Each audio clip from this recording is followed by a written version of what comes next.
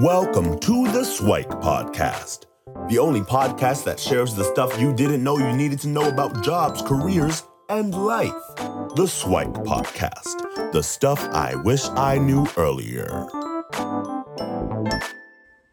Hi, everyone, and welcome to the Swike, Stuff I Wish I Knew Earlier, the podcast. I'm your host, Lukey, and for today's topic, I thought I'd go into a bit of a deeper dive on networking.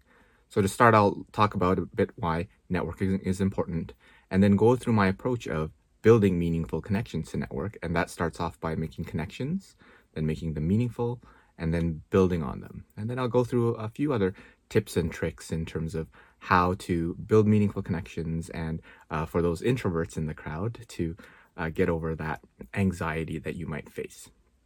So first of all, why is networking important? And there's a bunch of reasons why it is. And one I would like to go through is based on philosophy. So you might have heard the idiom of a tree falls in the forest and no one's there to hear it, doesn't make a sound.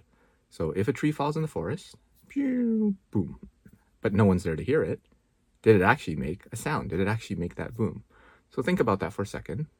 And if I don't even think there is an answer for that. That's why it's kind of philosophy.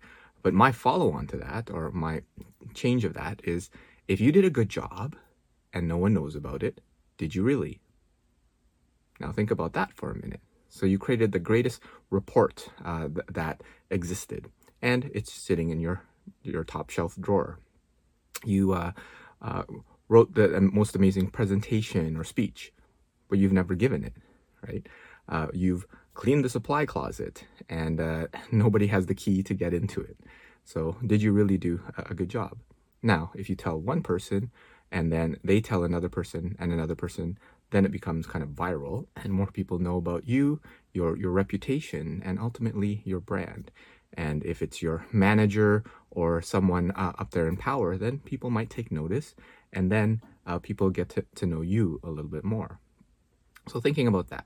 And from a job perspective, there's statistics out there that 80% of the jobs out there are never posted online.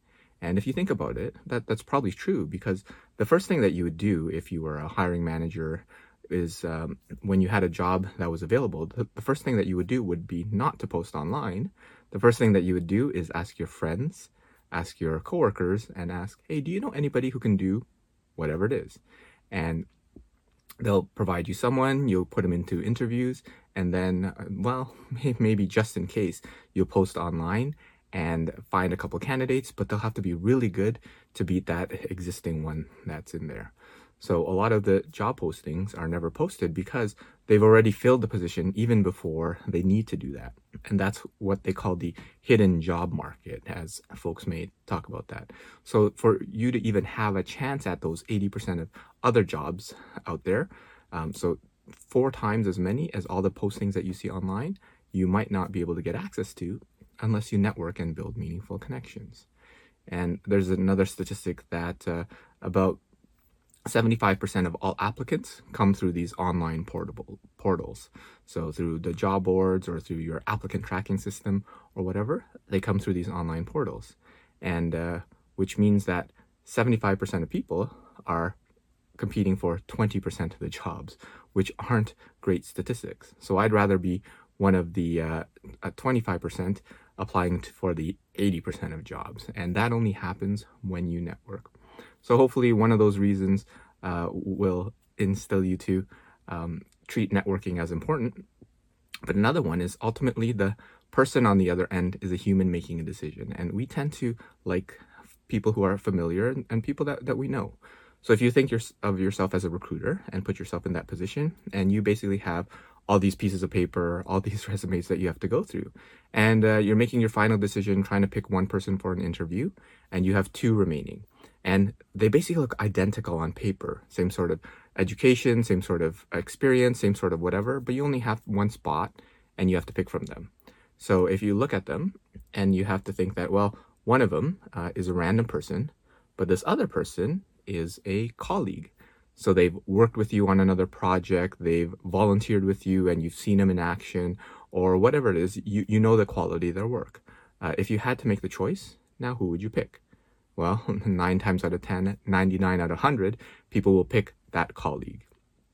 Now, if we change that situation a bit, where, again, 2 pieces of paper, equally qualified, one is a random person, but one is an acquaintance. So it's not actually a colleague. You haven't actually worked with them, but you've seen them a few times. They seem pretty good. They seem pretty punctual. They seem like they have a good attitude, and they'd be pretty helpful. So if you have a random person versus an acquaintance, who would you pick? Again, 9 times out of 10, 99 out of 100, the groups that I work with will pick that acquaintance. All right, so let's extend that some more. Random person and a colleague of a colleague. So you actually don't know them, but a colleague that you work with vouches for them. Is like, yeah, I met this guy, Lukey. He's awesome. You should take a look at him. I've worked with him before, and he's really good. So who would you pick? Again, most people would pick the colleague of a colleague.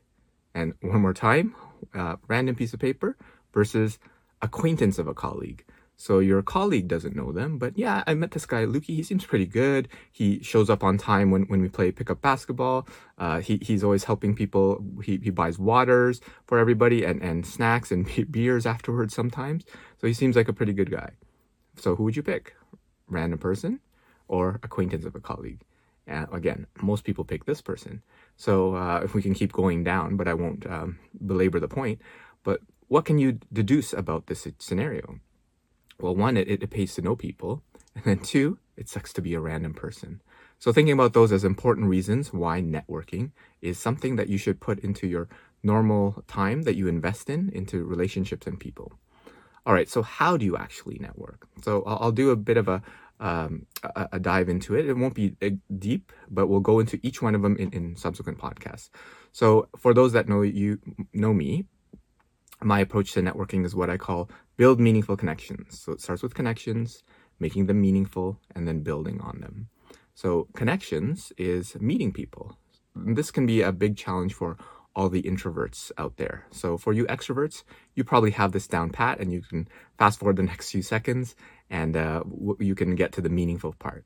But for those introverts out there, and I put myself out there, because I was, remember, a computer scientist way back when, and I was that shy, introverted, quiet person. But I've built my extrovert reserves to the point where I'm now a little bit more outgoing there. And I said extrovert, but I actually would say my outgoing reserves, because I treat being introverted and shy as 2 different things. So some people are introverted, which means they get their energy from a small group of people. And some people are shy because they don't initiate. I actually call myself an outgoing introvert because I used to be a shy introvert because I would never initiate conversations. But now I feel that I'm an outgoing introvert because I'm more readily able to start a conversation. It doesn't mean it's necessarily easy for me, but I'm more willing to do that. And the main reason is it started with progress. So when I was in university, my university career was, they had these study cubes, which are basically like kind of the desks with 3 walls on the side, so you had your space. So what I would do is I would go to class, I'd find a study cube, I'd go to class, find a study cube, class, study cube, maybe some lunch, class, study cube, class, study cube.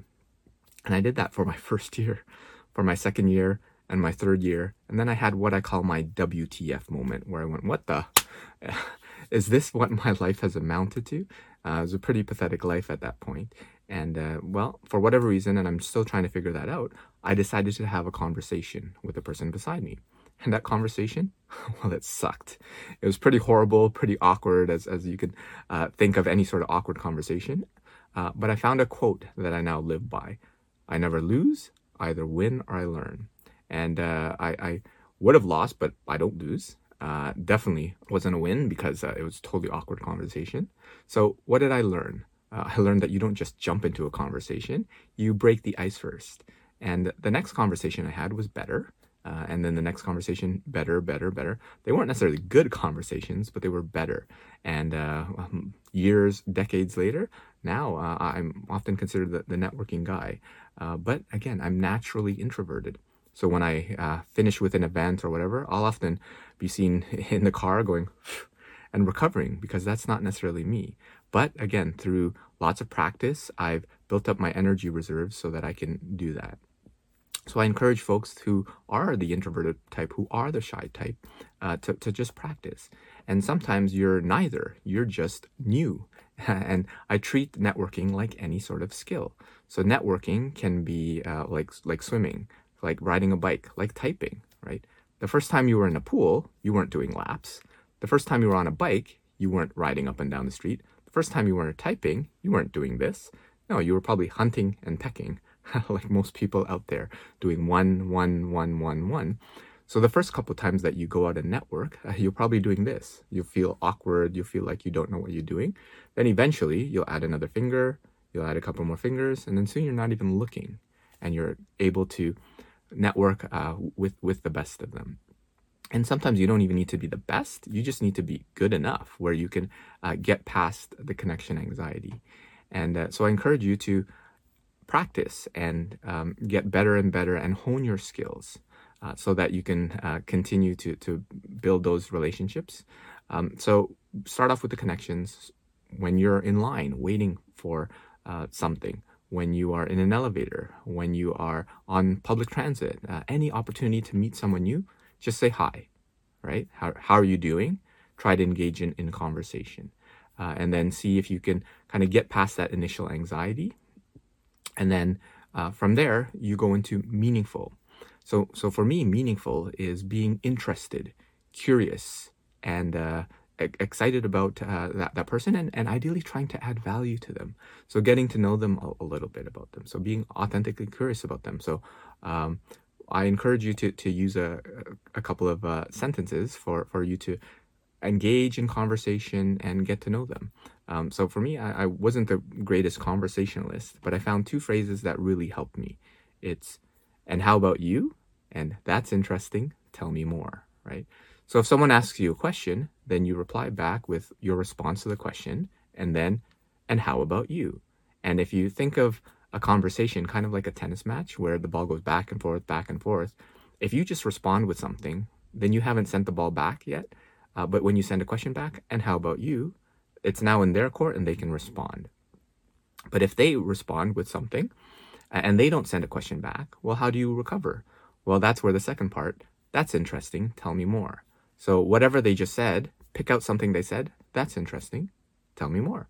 And then it's as if you grab the ball from their side and hit the ball back over them so they can hit it back to you, right? So be curious, interested, and in the back of your mind, as people are speaking, think to yourself, how can I add value to that? How can I help with that? And as you do that, the first couple of times you do it, you'll probably think of, I have no idea. You don't know how to do it. But I encourage you to think of value in one of four ways. One is either in your experience. I've done it before, so I can help them. If you're a younger student or earlier in your career, you might not have that. The next one would be connections. So do you know someone? Have you met someone? Oh, I know this guy, Lukey. He's really awesome. He can help you. The third would be resources, as in books, as in YouTube videos, as in podcasts, as in apps, as in whatever. Oh, you listen to this great podcast about networking? You should really listen to that. And if you don't have any of those three, the fourth one is time. All of you will have it. You know nothing about the topic, but you'll spend the weekend figuring it out, and I'll get back to you on Monday. So investing the time in order to help that person and add value, that's the least that you could do. So if you're interested, curious, and adding value to someone, then the relationship will can't help but to be deepened and be more meaningful. And then as you do that, the last part is the build part. So we went through connections, did a bit on meaningful, and the last is to build. So oftentimes people don't become fast friends right away. There's a couple of people that you meet and you hit it off, you zing or whatever it is, but that doesn't always happen. So for those other ones, you might have to build it over time. And the building over time is get their contact information, connect with them on LinkedIn or whatever it is, and then follow up with them occasionally. Think about them. At the end of the day, care about them and have their best interests in mind. And for me, the easiest way to do that is to schedule it. So in 3 weeks, 3 months, in 9 months, however long it is, set a calendar invite to recur and never end, and have that person's contact information pop up. then it'll pop up in 3 weeks and 3 months and go boop, reconnect with Lukey. And you're like, what the? Oh, okay. Yeah. I'll reconnect with them. Hey, Lukey, how's it going? How did everything go with the project that you were on, the renovation you were doing, or whatever it is that you spoke about when you connected? Hope everything is going well. Would love to catch up in the coming weeks. Or you don't even need to put that last part. Just put hope everything is going well and hope to hear from you. Things like that to stay connected with that person and build over time. And again, as responses come back, if responses come back, thinking about how can you add value to them. And then once in a while, you might not even send a note. You can just think about them. Well, how could I help this person? You might want to allocate a time of the week, a time of the month to say, okay, who are the people that I connected with over the past week or month, and how could I be of help to them? Did I find a resource that could be of help to someone? Every time you feel that something has been helpful for you, this book was great, this podcast, this video was great, think about who could be helped by this, who could this benefit, who could this add value to? And then you'll find that those connections start building. So when you do that over time, when you build meaningful connections, starting by making as many connections as you can, getting that quantity up, and then making them more meaningful, getting the quality up, and then building them further increases the quality. Going out there and meeting people and building meaningful connections. And I'm a huge advocate of LinkedIn as a way to start making those connections. And I consider it a networking event that's happening 24/7, 365. So connecting with people, you pretty much have everybody at your disposal there. Now, they might not necessarily respond and reciprocate, but at least you have that access. And using something like LinkedIn, and then turning it into a in-person connection. So either virtual through Zoom or Skype or Google Hangouts or whatever, or in person over coffee. And turning it into a handshake often becomes a much more meaningful way of connecting, and then building it over time. So it's very unlikely that you'll have a very, very strong relationship with someone just over online. But if you're adding value and helping them out, then it could definitely happen. So that's a bit of a deeper dive on networking, and hopefully that was some useful swike, the stuff I wish I knew earlier. And thanks for your time, and hopefully we'll see you on the next episode. Thanks for joining us on the Swike Stuff I Wish I Knew Earlier, the podcast. If you like the podcast, please subscribe on iTunes, Stitcher, or wherever you found this podcast. And if you can give us a review, that would be very appreciated. Feel free to contact me on LinkedIn at Lukey Danu, LUKIDANU, and the same on most social media platforms. And I look forward to hearing from you. Thanks. Bye.